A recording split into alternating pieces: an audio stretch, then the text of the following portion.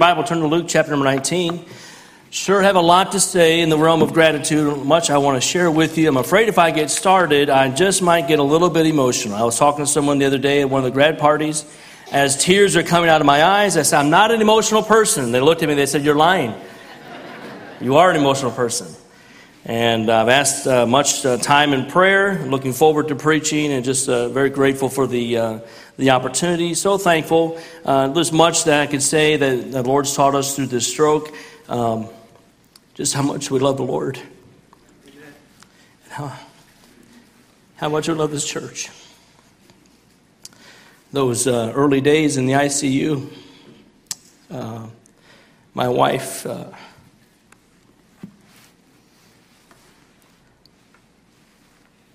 spent a lot of time reading lots of texts, dozens of texts, and she recorded back. I couldn't see at the time, had a hard time typing. I would hit buttons, and all of a sudden things were closing up. I just wasn't making that connection. So many of you, I tried to send back a personal note through my wife, and I realized that here in the last couple of weeks, some of your numbers weren't saved in my phone, and if I didn't respond, please don't take that personal. For whatever reason, we just had a lot going on.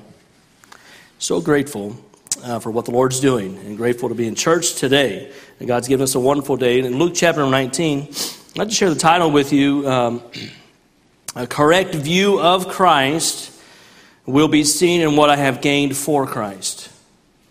A correct view of Christ will be seen in what I have gained for Christ. And I want to dwell on these two questions, really. How do I see Jesus Christ this morning?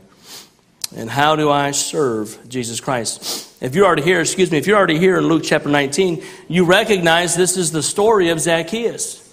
And you may be thinking, well, this is a junior church. My wife and I have the privilege to run the kindergarten through first grade, second grade chapel. This is an elementary chapel message, Zacchaeus, and I'll challenge you this morning. Don't tune me out.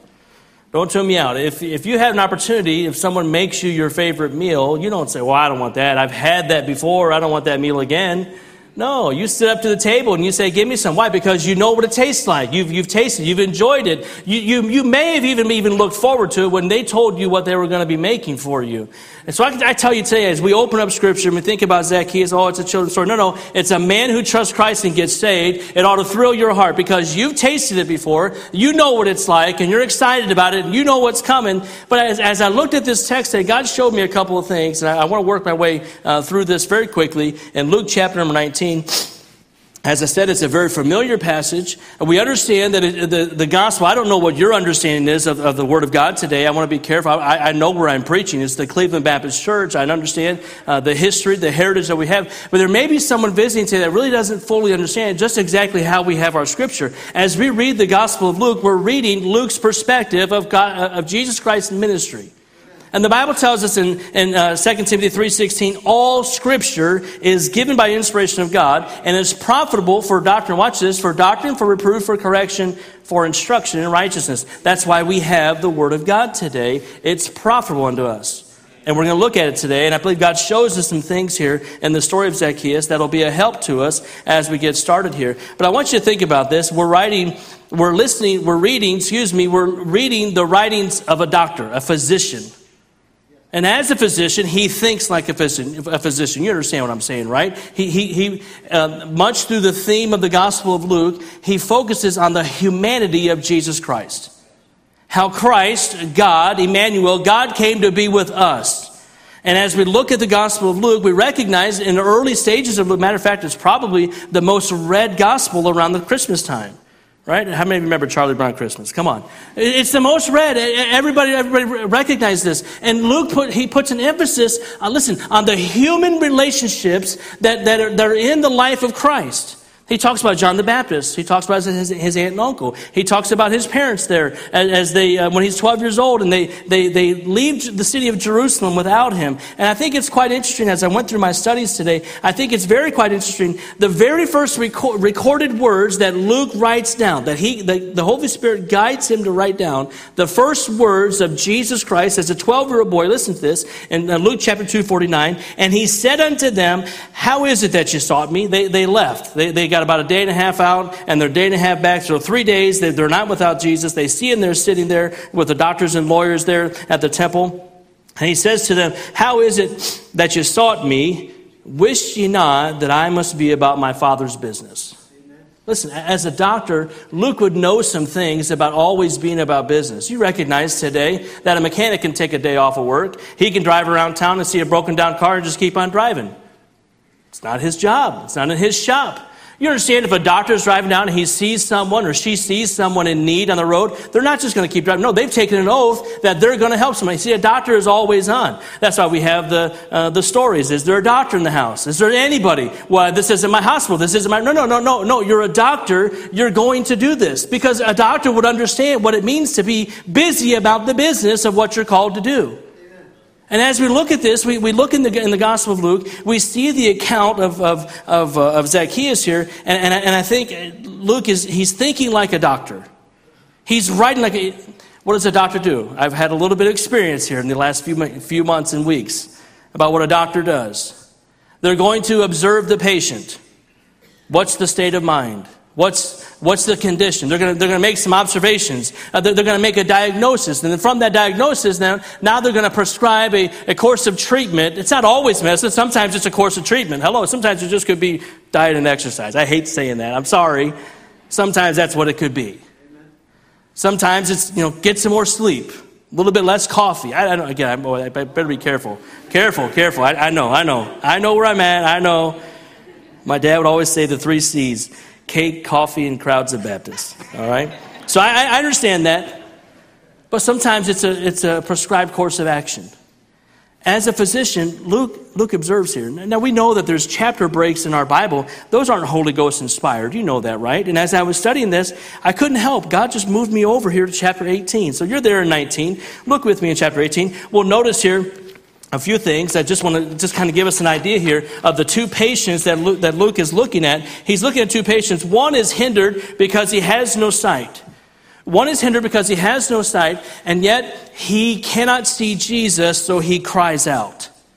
We see this in Luke chapter 18. Another we'll look at in chapter 19. One is hindered because he has no height. That was good, right? He has no height, and he must see Jesus, and he climbs up. So I want you to notice this real quick. Look with me in chapter number 18, begin reading verse number 35. The Bible says, and it came to pass that as he was come nigh unto Jericho, a certain blind man sat by the wayside begging. Now we'll read the same account in the Gospel of Matthew, and Matthew gives us a little bit more information. There's actually 2 blind men. One of the names is Bartimaeus. We believe this is Bartimaeus here that's talking about in chapter 18. And look at verse number 36. And hearing the multitude pass by, Bartimaeus, and he asked what it meant. And they told him that Jesus of Nazareth passed by. And he cried, saying, Jesus, thou son of David, have mercy on me. And they which went before rebuked him, that he should hold his peace. But he cried so much the more, thou son of David, have mercy on me. And Jesus stood and commanded him to be brought unto him. And when he was come near, he asked him, saying, what wilt thou that I shall do unto thee? And he said, Lord, I may receive my sight. And Jesus said to him, receive thy sight, thy faith hath saved thee. In Matthew's gospel, Matthew uses the phrase, Jesus had compassion on him and saved him. Look at verse number 43. And immediately he received his sight and followed him, glorifying God. And all the people, when they saw it, gave praise unto God. Real quickly here, notice he recognizes that Jesus is the Messiah. As he cries out, when he says, Jesus, thou son of David, he's talking about the Davidic covenant, that the Messiah would come through the bloodline of David. That's what he's acknowledging here. He's acknowledging, hey, there's a man coming through. Who is that man? Oh, that's Jesus. Oh, I know Jesus. He's the son of David. He's the one that can have mercy on me. Jesus is passing by and he calls out. While he recognizes he has some physical disabilities, he takes whatever abilities he has and he puts them to use. While he cannot see, he certainly can hear, and he can certainly cry out, and he cries out for Jesus. Now you'll notice there are some people. There's some theys around. Who are theys? Well, we don't know. They could be Pharisees, they could be Sadducees, they could be publicans, they could just be other fellow sinners. They're looking around, and the Bible tells us they rebuked him. See, every time you mark it down that God's working, there's always going to be a crowd of they that will rebuke, they that will complain, they that will criticize, they that will try to squash things down. But he doesn't let that deter him. He continues. He recognizes Jesus is the Messiah, and Jesus responds with compassion. And the Bible tells us he receives his sight. Now, very quickly, I want you to see here our second patient. Our second patient. Look in Luke chapter 19, verse number 1. And Jesus entered and passed through Jericho, and behold, there was a man named Zacchaeus, which was but chief among the publicans. You recognize that a publican would have been a Jew who was employed by the Roman government to collect taxes from their fellow Jews. Probably not someone you would want to invite over for Passover when that time came around. These were not very popular people. However, they were very wealthy. They had opportunities to use their positions of power to increase their wealth. So while not a very popular person, certainly is wealthy. Matter of fact, the Bible even tells us that he was rich. We see that in verse number 2. Look at verse number 3. And he sought, Zacchaeus, he sought to see Jesus who he was, and could not for the press, because he was little of stature, and ran before him, and climbed up into a sycamore tree to see him, for he was to pass by that way. And when Jesus came to the place, he looked up and saw him, and said unto him, Zacchaeus, make haste and come down, for today I must abide at thy house. Well, those are wonderful words, aren't they? Many a songwriter has written songs about he knows my name. The fact that Jesus would know who Zacchaeus was. The Bible doesn't record any other interaction. Certainly as the Son of God, he would have known who Zacchaeus was. He would have known everything about Zacchaeus. He would have known that Zacchaeus is a publican. He would have known that he's not a very popular person. He would have known that he's probably lined his pockets with some extra money. He would have known everything about Zacchaeus. Can I tell you today, as you sit here today, Jesus knows everything about you. He knows where you came from. He knows what brought you in here today. He knows what's keeping you up at night. He knows the fears that you have. He knows the concerns. He knows the times of lack of faith that you have. He sees everything. You may be able to put a mask on. You may be able to come in here and dress up and look pretty nice. And you may be able to carry the right kind of Bible. King James 1611 Bible. You may be able to do all these things. But Jesus knows you inside and out. He knows you better than you do. He sees it. He sees it. The Bible says in verse number 6, he made haste. See, in spite of his condition, in spite of who he was, he obeyed God's command. Don't miss that today. If you're here today and you're lost and you don't know Christ as your Savior, by the authority of God's Word, I can tell you today that Jesus commands you to get saved. Amen. And with compassion, he will save you. We'll talk about it in a second. He will not force himself upon you. We'll develop that thought here in just a moment. But stay with me here. Look at verse number 7. And when they, here they are again. Here they are.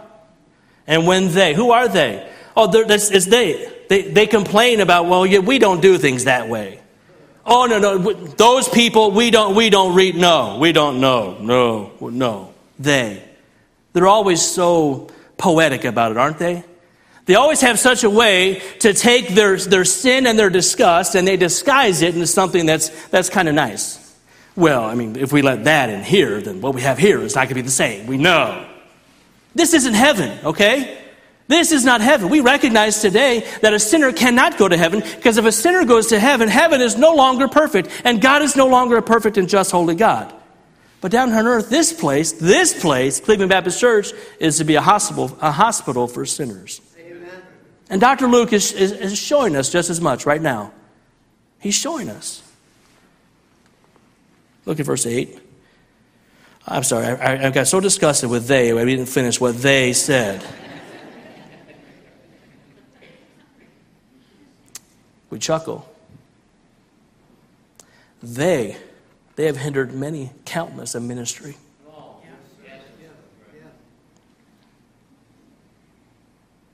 I wonder if they are in here today.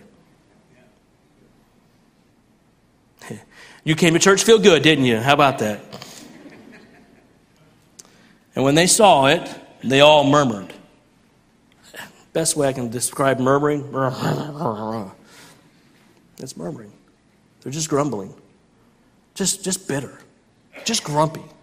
Just nasty. You really can't even understand what they're saying all the time. Because they're afraid that maybe if you really heard everything that you said, you may ask them, excuse me, what did you just say? I'm disgusted with they.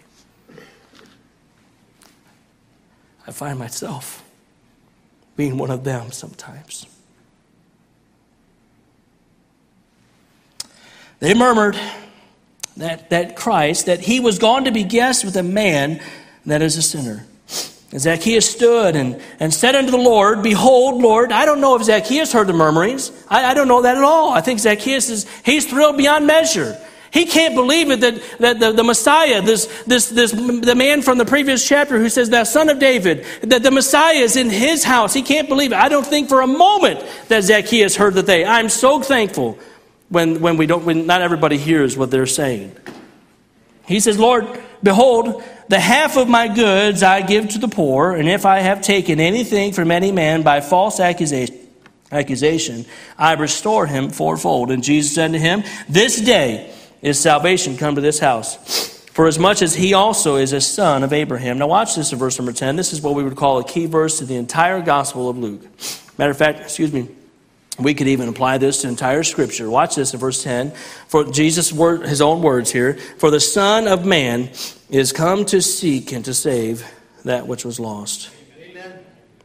His view of Christ was hindered because he had no height. He must see Jesus, so he climbs up. He really wanted to see Christ. He received Christ joyfully. Christ is no respecter of persons. Peter himself even says so much in Acts chapter 10 that he knew that God is no respecter of persons. And we see that despite of his condition, he responds to Christ's command. I'm not sure how you see Christ today. I'm not naive enough to think that everybody in here has a personal relationship with Jesus Christ. I don't know what it is that's hindering your view of Christ. I don't know, but based on Dr. Luke's diagnosis of these two men and their prescribed actions, that they trusted Christ, and one called out and one climbed up, and they're both going to heaven. So I don't know what it is. Maybe it's religion in your life. Maybe it's a false hope in religion. Well, I'm a Baptist. I was baptized. No, friend, can I tell you today that baptism does not get you into heaven? If baptism could get you into heaven, then Christ would not have to die, because they were baptizing people before Jesus died on the cross. I mean, that's not a theologian. That's just a simple observation. Come on. No, religious acts will not get you into heaven. I don't know, maybe it's a drug addiction or a love with alcohol that's hindering your view of Jesus Christ. And you look at this and you know what, I just can't, I'm just not willing to give up this. It's hindering my view of Christ. I'm just not willing to do it. Maybe it's fornication or adultery that's stopping you from seeing Christ. I do not know the condition that you came in today. I remind you in Hebrews chapter 11, verse 25, talking about Moses, the Bible says that he choosing rather to suffer affliction with the people of God than to enjoy the pleasures of sin for a season. Is it sin that's hindering your view of Christ today? Is it sin that will damn you to an eternal place of suffering, the Bible calls hell? Maybe it's just stubbornness. Maybe it's rebellion. Maybe it's pride. Maybe it's I've been living this life for so long. If I were to admit now that I've never trusted Christ, then that would cause all kinds of problems. And it's your pride, whatever it is that's doing it. But I can tell you today, we must be willing to turn from our sin and turn to Jesus Christ. Notice very quickly here, 2 observations from our text. Both men were eternally changed, and it was evident in their actions. I love this. If you have a Bible, you can mark in. I wrote down next to verse number 43 of chapter 18. I wrote the words, every believer, and I drew an arrow to this verse. This is an amazing verse. Look what happens after Bartimaeus gets saved. In verse number 43, the Bible says, he immediately received his sight and followed him. You know why we have a basic Bible doctrine class? You know why we do individual one-on-one discipleship? Because we want to help you follow the example that Bartimaeus gives us. Dr. Luke is making an observation here. He says, look, I noticed this man. He could not see Christ because he had no sight, but yet he called out, and I see that this man has a changed life. Immediately he received his sight and followed him. Watch this, glorifying God. And all the people, when they saw it, gave praise unto God. I call your attention, I remind you of Matthew chapter number 5, as Jesus teaching his disciples in verse number 16, let your light so shine before men that they may see your good works and glorify your Father which is in heaven. Look at, we just read it, Zacchaeus' response here in chapter 8. He says, Lord, if half my goods I give to the poor, and if I have taken anything from any man by false accusation, I restore him fourfold. Will you turn to James chapter 2, please? James chapter number 2. I want you to understand something here. We're not talking about a works-based salvation. This is not what's going on here. This is the response of salvation. This is not a works-based salvation. In James chapter number 2, look with me in verse number 20. The Bible says, "But wilt thou, O vain man, wilt thou know, O vain man, that faith without works is dead?" Was not Abraham our father justified by works when he offered Isaac upon his son upon the altar? Seest thou how faith wrought his works with his works, and by works was faith made perfect?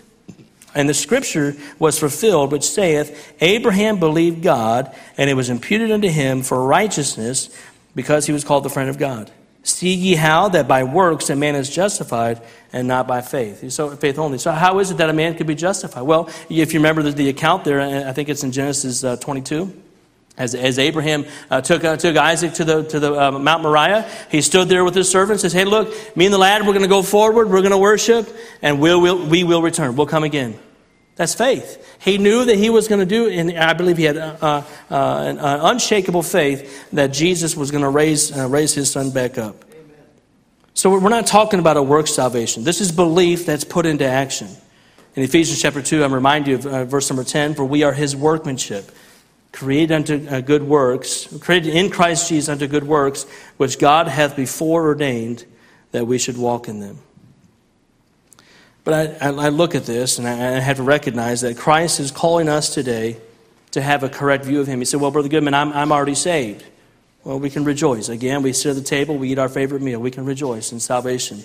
We can rejoice to know that our sins are forgiven. We can rejoice that the gospel is being proclaimed here in this place as well as online. We can rejoice on these things. If there's someone here today that God is speaking to your heart, that they might respond today and trust Christ today, we can rejoice. We can have a hallelujah moment and just thanking God for what he's doing there.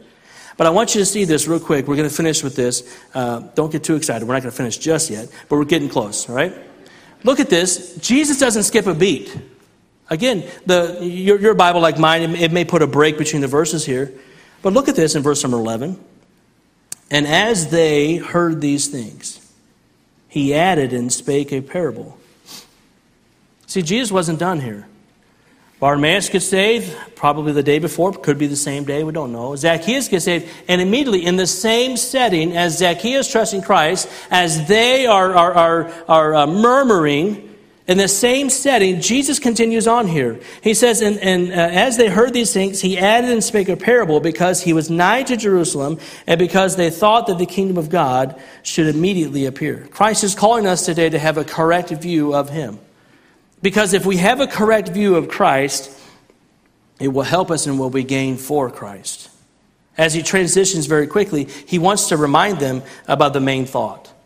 Don't forget, guys, I didn't come here just so that I can bring everybody to heaven one day. We came here to seek and to save the lost. I'm sorry, I didn't come here just to bring you to heaven. We came to bring everybody to heaven. And he wants to keep them on point. He wants to remind them, hey, there's work to be done here. And he gives us this parable. Let me read it real quick, and you listen real quick, all right? Look at verse number 12. He said, "Therefore a certain nobleman went into a far country to receive for himself a kingdom and to return. And he called his 10 servants and delivered them 10 pounds and said unto them, Occupy till I come. But his citizens hated him and sent a message after him, saying, We will not have this man to reign over us. And it came to pass that when he was returned, having received the kingdom, that he commanded these servants to be called unto him, to whom he had given the money, that he might know how much every man had gained by trading." You recognize today that there is harmony between the Gospels, but this is not the same parable that Jesus gives in the Gospel of Matthew. The Gospel of Matthew, it's a totally different parable. If you look at the context, look at the details about it, in the context of Matthew's parable, he's talking about the sheep and the goats. And he separates them. That's not what's happening here. He's dealing with his servants. He's dealing with his servants. This nobleman is going to receive and he's going to return. In verse number 12, that's what it says here. He's going to receive. It's interesting about that word receive. It comes from the Greek word lambano. And it means, matter of fact, it can be used in 3 different ways. It can be used in a passive sense. It can be used in an active sense. And it can also be used in a sense by force. Okay? So, I need bread. Well, somebody brought me bread. I never asked for it. They just brought me bread. That would be very passive because I didn't do anything. They just brought it, and there's bread, and I have it. Okay? I need bread, so I go and I get the bread. Okay? That's pretty active. I've gone and I've taken it, right? Then there's by force. I need bread, I'm going to steal yours. I'm going to take yours by force. You understand the differences? So the context tells us what's use of this. So our context here, it's the active sense, and it means to get a hold of, and many times as it's translated in other portions of the Bible in our New Testament, it's translated as taken or took. Now, why is that significant? Well, in my study, I came across Acts chapter 26. Where the Apostle Paul is standing before King Agrippa. Do you remember that? When he stands before King Agrippa, he's been beaten, he's been imprisoned, he's been shipwrecked. All these things have happened to the Apostle Paul. As he stands before Paul, in my mind, I see him shackled up. That's how I see him in my mind. He's standing before King Agrippa and he says, I think myself happy, O King Agrippa, that I can report to you today. I'm paraphrasing. But he does say, I think myself happy. And he goes on to give his salvation experience. And in that salvation experience, Paul tells King Agrippa the call of his life that Jesus puts on him. In Acts chapter 26, I want you to listen to this. He says here that he's called to the Gentiles to do what? To open their eyes. Wow, we're talking about two guys that couldn't see. We're talking about two guys, their sight was hindered. The Apostle Paul is saying, hey, listen, God has called me to the Gentiles to open their eyes and to turn them from darkness to light and from the power of Satan unto God, that they may receive forgiveness. They may take hold of it. See, salvation is not a passive thing. Oh, no, you're not saved today because you're born into a Christian home. No. Nor is it by force. You're not saved today because Jesus said you are saved. No, it doesn't happen like that either. No, we have to respond. We have to accept the gift of salvation. We go on in our study, and in Philippians chapter 2, the Apostle Paul is now writing and talking about Jesus, when Jesus came to this earth. But he made himself, verse number 7 of chapter 2, but made himself of no reputation and took, it's the same word, lambano, and took upon him the form of a servant, and was made in the likeness of men, and being found in fashion as a man, he humbled himself and became obedient unto death, even the death of the cross. This nobleman, he's receiving a kingdom.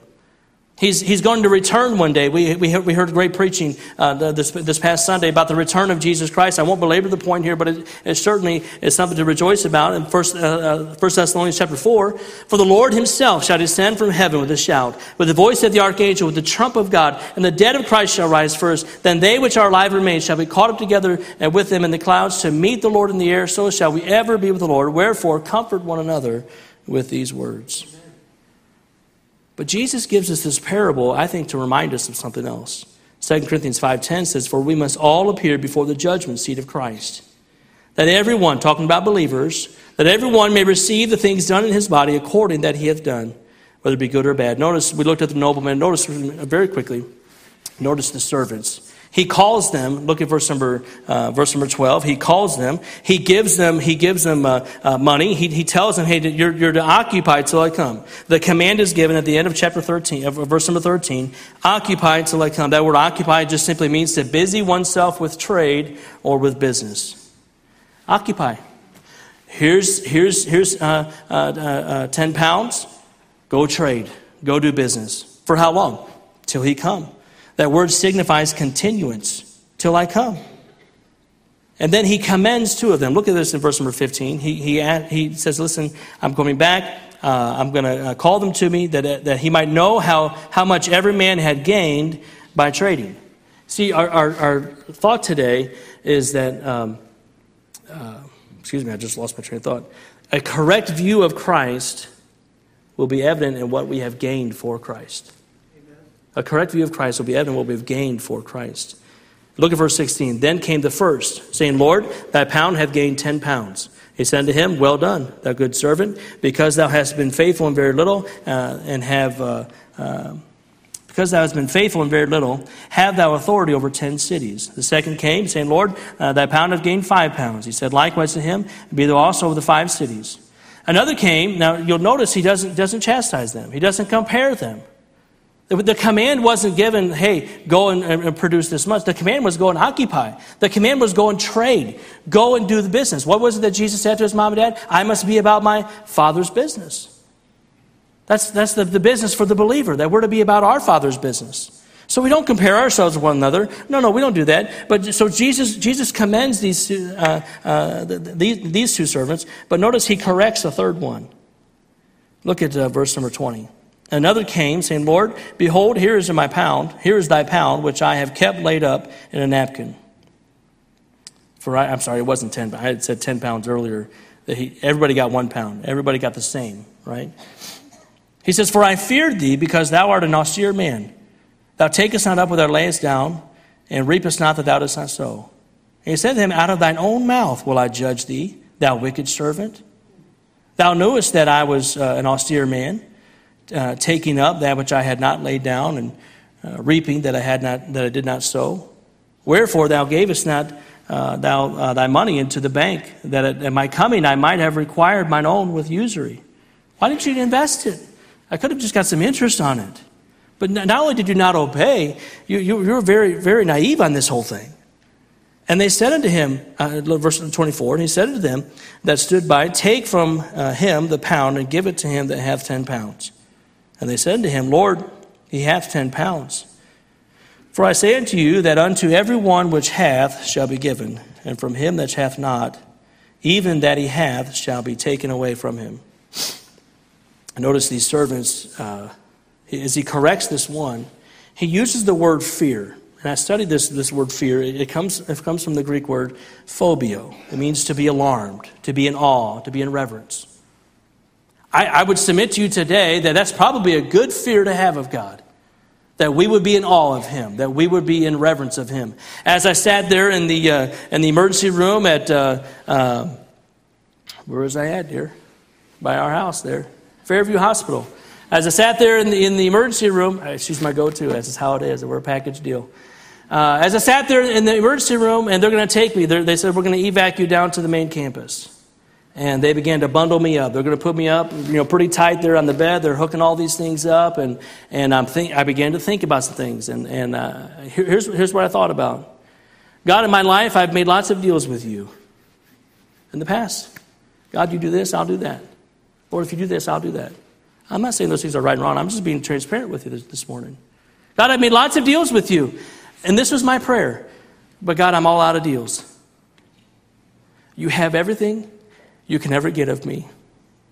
I'm yours. Do whatever you want. Amen. And thinking about this, there's a reverential awe of just who God is. Amen. Just how amazing he is. Listen, I'm not trying to get all warm and fuzzy with you this morning, but when he got me down to the main campus, we came down some scaffoldings. And this isn't a spiritual thing. Forgive me if you're offended by this, but I came around, and it was the first sunny day in Cleveland, Ohio. You remember these days, don't you? It was April 20th.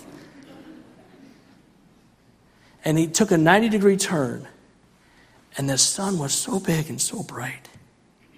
And I was all bundled up, and I felt the warmth on my face. I said, God, let me see that sun again.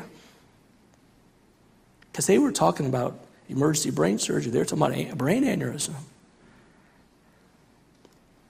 Let me see that sun again. You know what that is? The heavens declare the glory of God.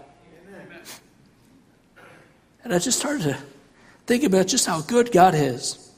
No, this man does not get rebuked because he has a reverential fear of God. Every one of us, as a child of God, we ought to have a reverential fear of God. God, you are holy. God, you are worthy. God, you are amazing. Lord, you love me so much more than I've ever loved you.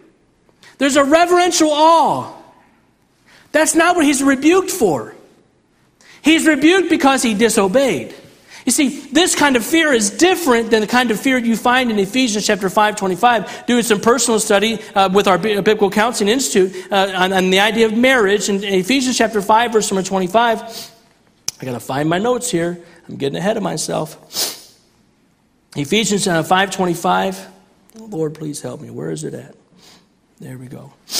Submitting yourselves one to another in the fear of God.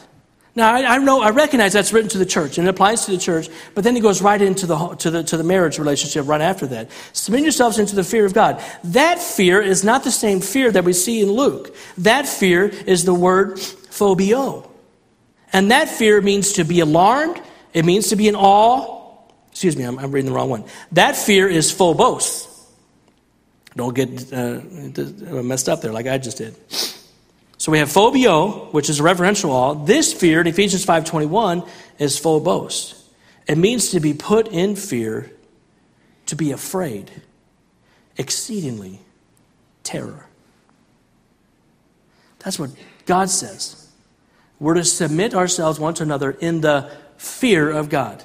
I'll be very transparent with that. Tom Goodman will be a much better husband if every action and word that he did was filtered through this idea that God is watching and God is going to hold me accountable for how I treat that lady. It would paradigm shift and change our marriage for the better. And I'm working on it, as you are too. Come on, you're not that good either. I mean, if we're in church, might as well be honest. Tom Goodman would be a much better dad to his 4 children that God's blessed him with if he filtered his thoughts, actions, and words through this idea. There's a holy God in heaven that's going to hold me accountable. Listen, I'm not talking about an anvil just wanting to squash us. That's not what I'm talking about. I'm talking this servant was not judged because he did not have, because of his reverential fear. He was judged because he did not have that holy terror fear that gets transformed into action. Amen. See, what I'm saying is our pews are full of enough people who have a reverential awe of who God is today. Our streets and sidewalks need to be filled with people who have a holy terror of a God in heaven that's going to hold us accountable. Otherwise, watch this now, otherwise, we're just as bad as they, whoever they are.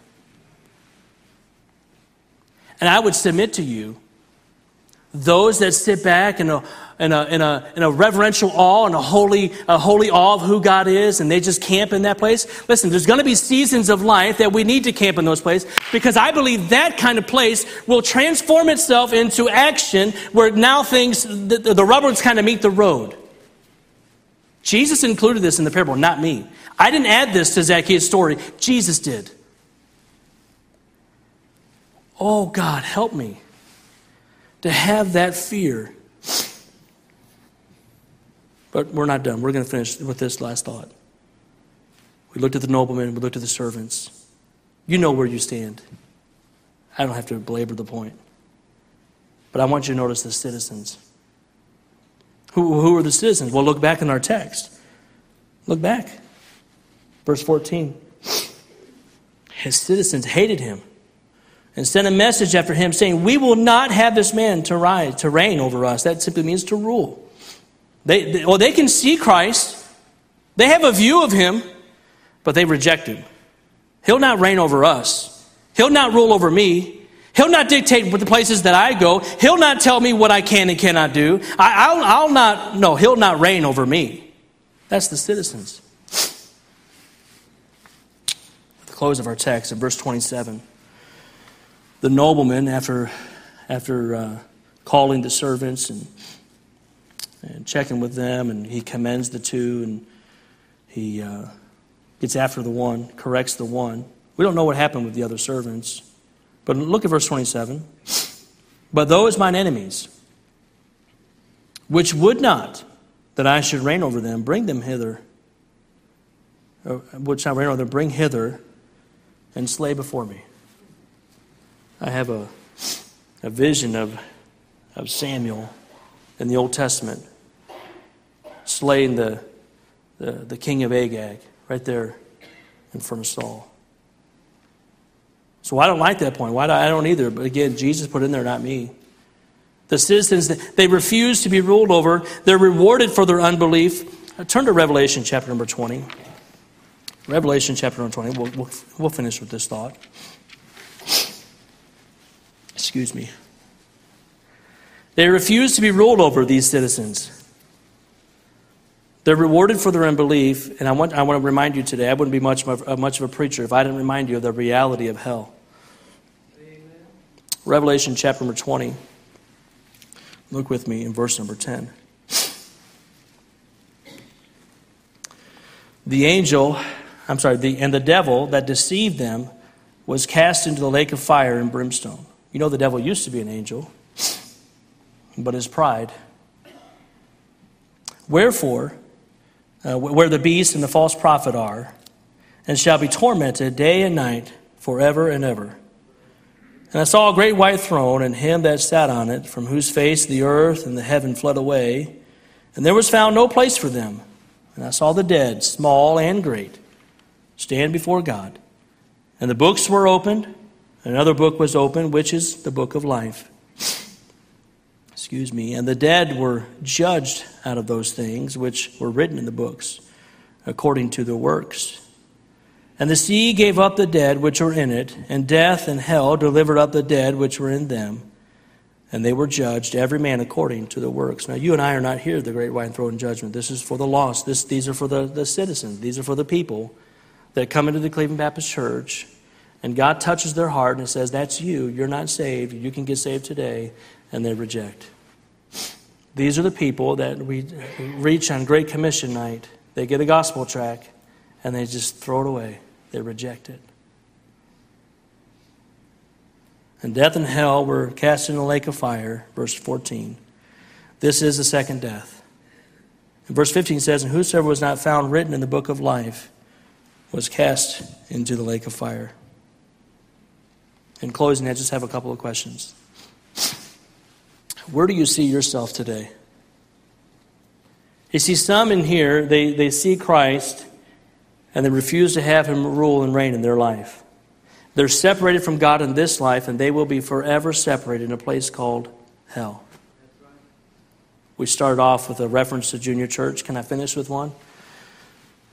And trying to explain to children, how long is forever? Well, if it were such a way to hire a sparrow, I don't know that you can. But if I could hire a sparrow and get that sparrow to come over here and take him out to the beach, and I said, put two grains of sand on each of your wings. And little sparrow, I want you to fly that up to the moon, if it could. I know it can't. Come on, you're grown-ups, you know that. If that sparrow could take it to the moon and drop that sand off, and if it could fly back, and we put 2 more little grains of sand. Go on, little sparrow. Maybe give him some food, some refreshment. Off he goes, back to the moon. If he could fly back a third time, and I said, sparrow, I got 2 more grains of sand. Keep going. Well, how long? How long is forever? Well, little sparrow, as soon as you get all the sand off of this planet onto that moon, take all that sand that's back on the moon and bring it back to this planet, and forever is just getting started in a place called hell. You say, that's silly. What is so worth in this life that you're willing to go to hell for? The pleasures of this life? You already know that they fade away. You already know that. You already know they don't satisfy because you've tried and tried and tried and you're still not satisfied. Boy, I'm satisfied today because Jesus he hasn't failed me yet. Not that I'm looking to find out if he will. We know he won't. You see, some are separated. They're eternally separated from him in a horrible place called hell. That was not made for you and I. It was made for the devil and his angels and all those who reject Christ. Some will see Christ and they have a reverential fear of him, and they gain very little, if anything, for Christ in their Christian life. Others will see Christ with a reverential fear and a holy terror, and they will gain much for Christ. So where do you see yourself? Where do you see others around you? Or I could say it this way, how do you see others around you? Because there are people that are blind and they're calling out and they just need someone to listen. You see, we didn't have time to develop the thought, but I have to believe there are people in Bartimaeus' life and people in Zacchaeus' life who passed out a gospel tract on a Great Commission night, who got involved when they were called upon, and that's what sparked the interest for Bartimaeus. That's what sparked the interest for Zacchaeus. How do you see people? There are many that are hindered. Their sight is hindered about Christ. They're climbing all around us, and they just need someone to look up. Because I believe today that a correct view of Christ will be seen in what I have gained for Christ.